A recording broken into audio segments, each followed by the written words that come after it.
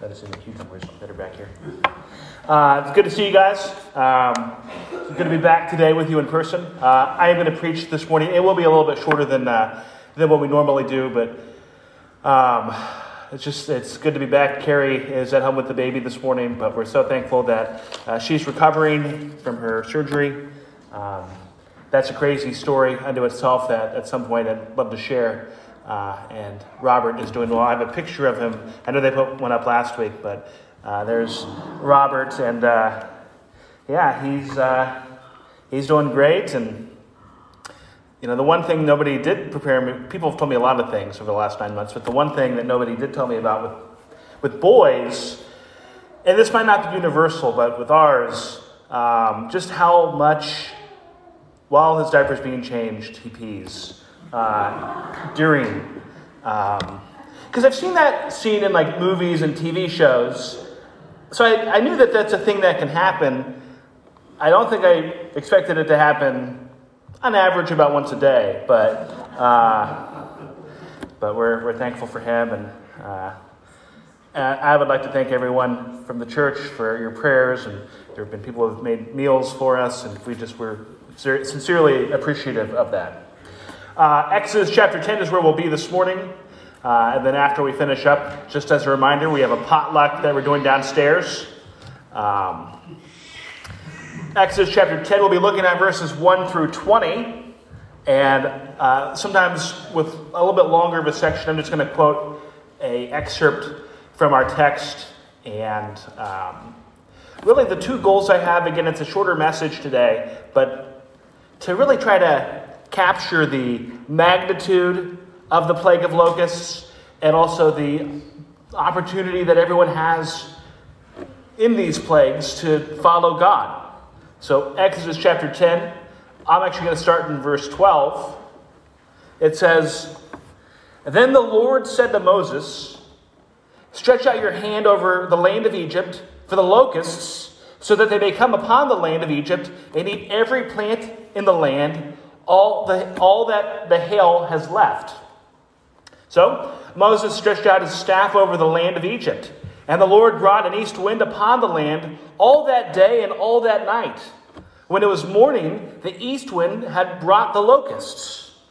The locusts came up all over the land of Egypt and settled on the whole country of Egypt, such a dense swarm of locusts as had never been before, nor ever will be again. They covered the face of the whole land, so that the land was darkened. And they ate all the plants in the land and all the fruit of the trees that the hail had left. Not a green thing remained, neither tree nor plant of the field through all the land of Egypt. Then Pharaoh hastily called Moses and Aaron and said, 'I have sinned against the Lord your God and against you. Now, therefore, forgive my sin, please. Only this once, and plead with the Lord your God only to remove this death from me.' So he went out from Pharaoh and pleaded with the Lord. And the Lord turned the wind into a very strong west wind, which lifted the locusts and drove them into the Red Sea. Not a single locust was left in all the country of Egypt. But the Lord hardened Pharaoh's heart, and he did not let the people of Israel go." Let's pray. Our Heavenly Father, we thank you again for Scott and Nadine and for them being with us today. And Lord, we thank you for what he shared with us. Lord, we thank you again for the many years that this church has partnered with them. Lord, and we continue to pray for the work that they're doing. Lord, we also want to pray for people from this church right now who have COVID. Lord, we pray for Bob and Sonny. We pray for Roger and Joy, just for speedy recoveries. Lord, if for anyone else who might have the virus, Lord, we pray for them. Lord, we pray for the health of the people of this congregation. And Lord, we pray for our time of fellowship today as we enjoy a meal. And we pray for our time right now as we study in your word. In Jesus' name, amen. Let the words of my mouth and the meditations of my heart be acceptable in your sight, O Lord, my rock and my redeemer. In the summer of 1874, trillions of locusts wrought havoc on the Great Plains, from Montana to the Dakotas and Minnesota, eventually making their way all the way to Texas. There was little that farmers could do to stop them. Word of coming invasions of locusts spread faster than the locusts themselves. But even with advanced warning, there was little to stop the swarms. Some farmers actually set fires around the perimeter of their lands. But in some instances, there's records that so many locusts at times smothered the fires out. A true plague. That same summer in 1874, Laura, Mary, and Carrie Ingalls with Ma and Pa moved to their home in Plum Creek, Minnesota. And on the banks of Plum Creek, in the famous Little House on the Prairie book series, Laura Ingalls Wilder describes the invasion of locusts. Plunk. Something hit Laura's head and fell to the ground. She looked down and saw the largest grasshopper she had ever seen. Then, huge ground grasshoppers were hitting the ground all around her, hitting her head and her face and her arms. They came thudding down like hail. The cloud was hailing grasshoppers. The cloud was grasshoppers. Their bodies hid the sun and made darkness. Their thin, large wings gleamed and glittered. The rasping, whirring of their wings filled the whole air, and they hit the ground in the house with the noise of a hailstorm. Grasshoppers covered the ground. There was not one bare bit to step on. Laura had to step on the grasshoppers, and they smashed, squirming and slimy under her feet. Then Laura heard another sound, one big sound made of tiny nips and snips and gnawings. The grasshoppers were eating. You could hear millions of jaws biting and chewing. Day after day, the grasshoppers kept eating. They ate all the wheat and the oats. They ate every green thing, all the garden and all the prairie grass. The whole prairie was bare and brown. Millions of brown grasshoppers whirled low over it. Not a green thing was in sight anywhere. And today, we continue looking at the plagues of Exodus and come to the 8th plague of locusts. After suffering through a series of plagues, having the ecosystem turned upside down, the deaths of livestock, painful boils, horrible hailstorms, we see locusts. And, like the Great Plains invasion of locusts in 1874, in Exodus chapter 10, we will read of the great destruction that was brought forth by locusts. By the way, in Little House on the Prairie, Laura Ingalls Wilder says grasshoppers, it's locusts. And for what it's worth, a locust is a type of grasshopper. But we'll jump into our passage this morning. And once again, we'll be a little bit shorter than normal. And we'll be looking at 3 scenes in this passage. 4 scenes in this passage.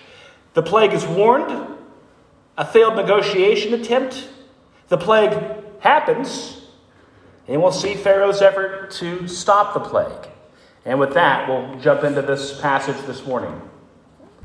Beginning in verses 1 and 2, it says, "Then the Lord said to Moses, 'Go into Pharaoh, for I have hardened his heart and the heart of his servants, that I may show these signs of mine among them, and that you may tell in the hearing of your son and of your grandson how I have dealt harshly with the Egyptians and what signs I have done among them, that you may know that I am the Lord.'"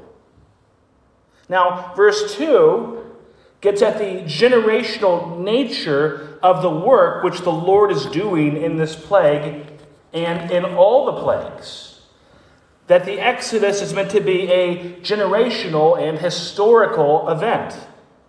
For the Israelites, it was something meant for their children and their grandchildren and for future generations, up to today, as we are given this story as an example of God's glorious miracles that he did to free his people from slavery in Egypt. The Exodus in the Old Testament is the gospel. It is constantly pointed back to. Dozens, if not hundreds, of references to this are made throughout the rest of the Old Testament to God redeeming Israel. Constantly pointed back to the importance of remembering these events. In Exodus 20, right before the giving of the 10 Commandments, it's mentioned. During the desert wanderings, the Israelites are pointed back to God's redeeming work and bringing them out of Egypt. In later generations, the prophets point back to this, to God's work, in contrast with Israel's failure to follow God's covenant. For the Israelites, they had a story that pointed them back to God's great act of redemption and freeing them from slavery. And for Christians, we have a story that points us back to God's great act of redemption and freeing us from the slavery of sin through the grace of Christ. As the Israelites were to tell their children and their grandchildren about what God had done for them, we are called to tell the next generation about what God has done for us through Jesus Christ. To remember God's work, not just to know the story and to keep it to ourselves, but to continue passing it along, both to the next generation and to the people around us. Stories are powerful in communicating lessons and values, teaching us about where we came from and who we are. And the gospel does all of that. In his commentary of Exodus, Philip Ryken says, it explains who we are, the people of God. It explains where we came from, a life of sin and misery. It explains where we are going, to live with Christ in mansions of glory. And it explains who God is, the Father of mercy and love. And it explains why we are here, to glorify God by living for Christ. Stories are powerful. A great movie can be enjoyed over and over again. A great family story that you've heard 1,000,000 times can still bring joy to hear again. And God's story matters. In both the Exodus and with the gospel and throughout the Bible, we see God's story of redeeming and restoring a sinful humanity to himself. In verse 2, God says that in telling this story to future generations, you may know that I am God. The stories of God's work are powerful. And again, it matters that we tell the story of what God has done. If I saved your life, you would tell people about it. Every person in town would know. We honor those who do great things to save and to preserve and to protect others. We tell those stories. Yet we so often don't tell the story of what God has done in our own souls. Why is that? Again, we're called to share that with our children and with the rest of the world. The story of what God has done and is doing in the world. It's a story that stirs the human heart, that points people to God, that points people to goodness, to truth, and to life. That we are sinful people and we are dead in our sins. But Jesus, the Son of God, came into the world. He lived a life without sin. He lived the life we could not live and died the death that we deserved so that we could have eternal life with him in heaven. And that's the truest thing there is. And that's the greatest reality there is. And that is the gospel. That we don't have to get it all figured out. We don't have to get everything right. But we do need to come to Jesus. Romans 10:13 says that all who call upon the name of the Lord will be saved. When we believe and trust in Jesus, that there is forgiveness and life. In Exodus, Moses and Aaron go to Pharaoh with the warning of the plague of locusts. Verses 3 through 6. So Moses and Aaron went in to Pharaoh and said to him, "Thus says the Lord, the God of the Hebrews, how long will you refuse to humble yourself before me? Let my people go that they may serve me. For if you refuse to let my people go, behold, tomorrow I will bring locusts into your country, and they shall cover the face of the land, so that no one can see the land. And they shall eat what is left to you after the hail, and they shall eat every tree of yours that grows in the field.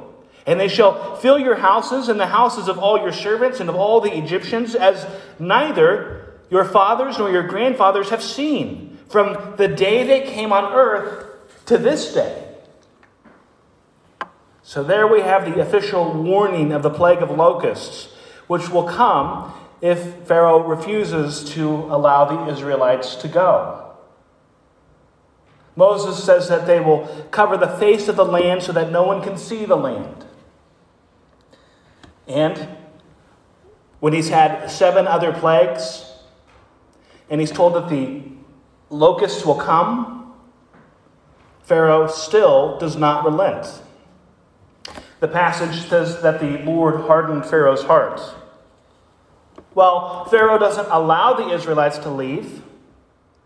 Some of his advisors are starting to have a change of heart. In verse 7. Then Pharaoh's servants said to him, "How long shall this be a snare to us? Let the men go, that they may serve the Lord their God. Do you not understand that Egypt is ruined?" Pharaoh's servants look at the destruction and feel like their society has been destroyed. And they're like, just let them go. What's this all for? We come to the second scene, a failed negotiation, verse 8. We see a brief scene where Pharaoh tries to negotiate something else that we've seen in other plagues before. But we don't have any leverage before an all-powerful Lord. Pharaoh will feign willingness to free some of the Israelites. Verse 8, So Moses and Aaron were brought back to Pharaoh, and he said to them, "Go, serve the Lord your God, but which ones are to go?" So Pharaoh says that they can go, but then asks who will be going. He doesn't want all of the Israelites to go. Because if some stay back, that will increase the likelihood that they'll return. But Moses has been directed by the Lord, and he is not in a position to negotiate. Verse 9. Moses said, "We will go with our young and our old. We will go with our sons and our daughters, with our flocks and our herds, for we must hold a feast to the Lord." In other words, everyone will go. Verse 11, Pharaoh will say, "No, go the men among you and serve the Lord, for that is what you were asking." So Pharaoh was only willing to allow the men to go for this religious feast. Again, he's counting on them coming back to Egypt if their wives and children are left behind. But that will not do. This worship and God's plan is meant not just for the Israelite men, but for all of Israel. And since Pharaoh again has refused to listen to the Lord, he will now have to bear the force of God's judgment.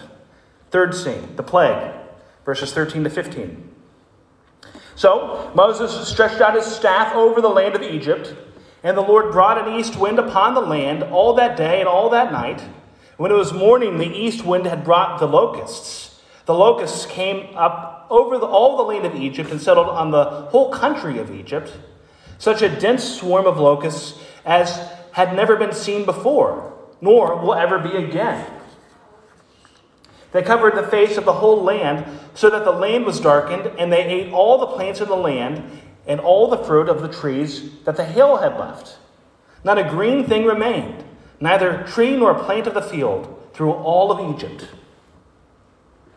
The destruction is unleashed. When the text says that the locusts covered the whole ground, when we think back to Laura Ingalls Wilder's memoir, that's probably not such an exaggeration. The vastness of what a swarm of locusts can be like. Few facts about locusts. The desert locust is the most destructive pest on earth. In many parts of the world, they're a common nuisance today. But when the conditions are just right, when there are heavy rains and wet soil, a physical change happens in the locust, which gives the conditions for them forming these massive swarms where they begin to reproduce more rapidly. While one locust is pretty insignificant, a massive swarm of locusts can cause almost unimaginable damage. Some good news for us. The Rocky Mountain locust, which plagued the Great Plains in the 1870s, actually went extinct in 1902, and there are no North American species of locust.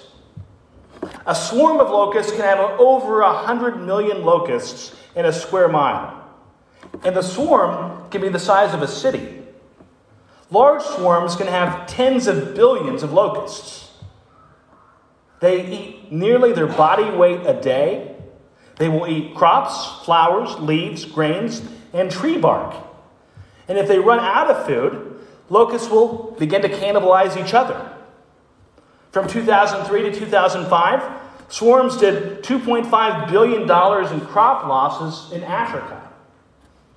According to the United Nations Food and Agricultural Organization, the number of locusts in a square mile can consume the same amount in a day as 35,000 people. I know that sounds impossible, but there's just so many of them. Locusts are mobile. A locust can travel 120 miles in a day. In 1988, swarms of locusts went from Africa to England. Last year, and continuing into this year, due to heavy rains, several countries in Africa, the Middle East, and Asia had plagues of locusts which impacted food supplies for millions of people. Again, they are still a present problem in the world. In our passage where verse 15 gets at the impact of the locusts, and it says, "Not a green thing remained, neither tree nor plant of the field through all the land of Egypt." Something to keep in mind. We live in a time and place where we have lots of resources. If we don't have enough food, there are things that can be done. It might cost more, but we can get food. But for the Egyptians, having their crops totally wiped out by the locusts would have created a situation that was incredibly perilous and dangerous. And as we've seen in the other plagues, the Lord will use something natural as an instrument of judgment. Sin is serious. And the sin of Pharaoh was serious as he continued to refuse to release the Israelites. Earlier in this chapter, Pharaoh had arrogantly dealt with Moses and Aaron, but amid the destruction of the locusts, he must again return to Moses and Aaron with his tail between his legs. And that brings us to our fourth and final scene. Pharaoh's efforts to stop the plague.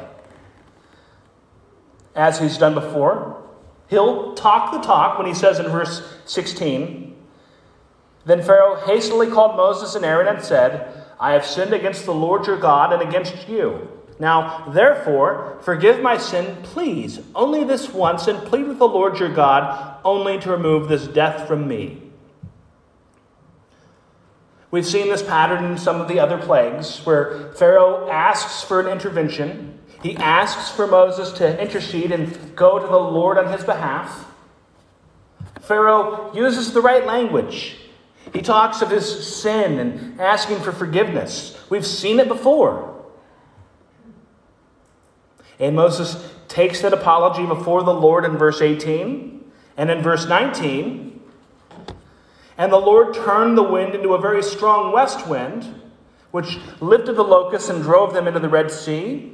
Not a single locust was left in all the country of Egypt, but the Lord hardened Pharaoh's heart, and he did not let the people of Israel go." The Lord answers the prayer.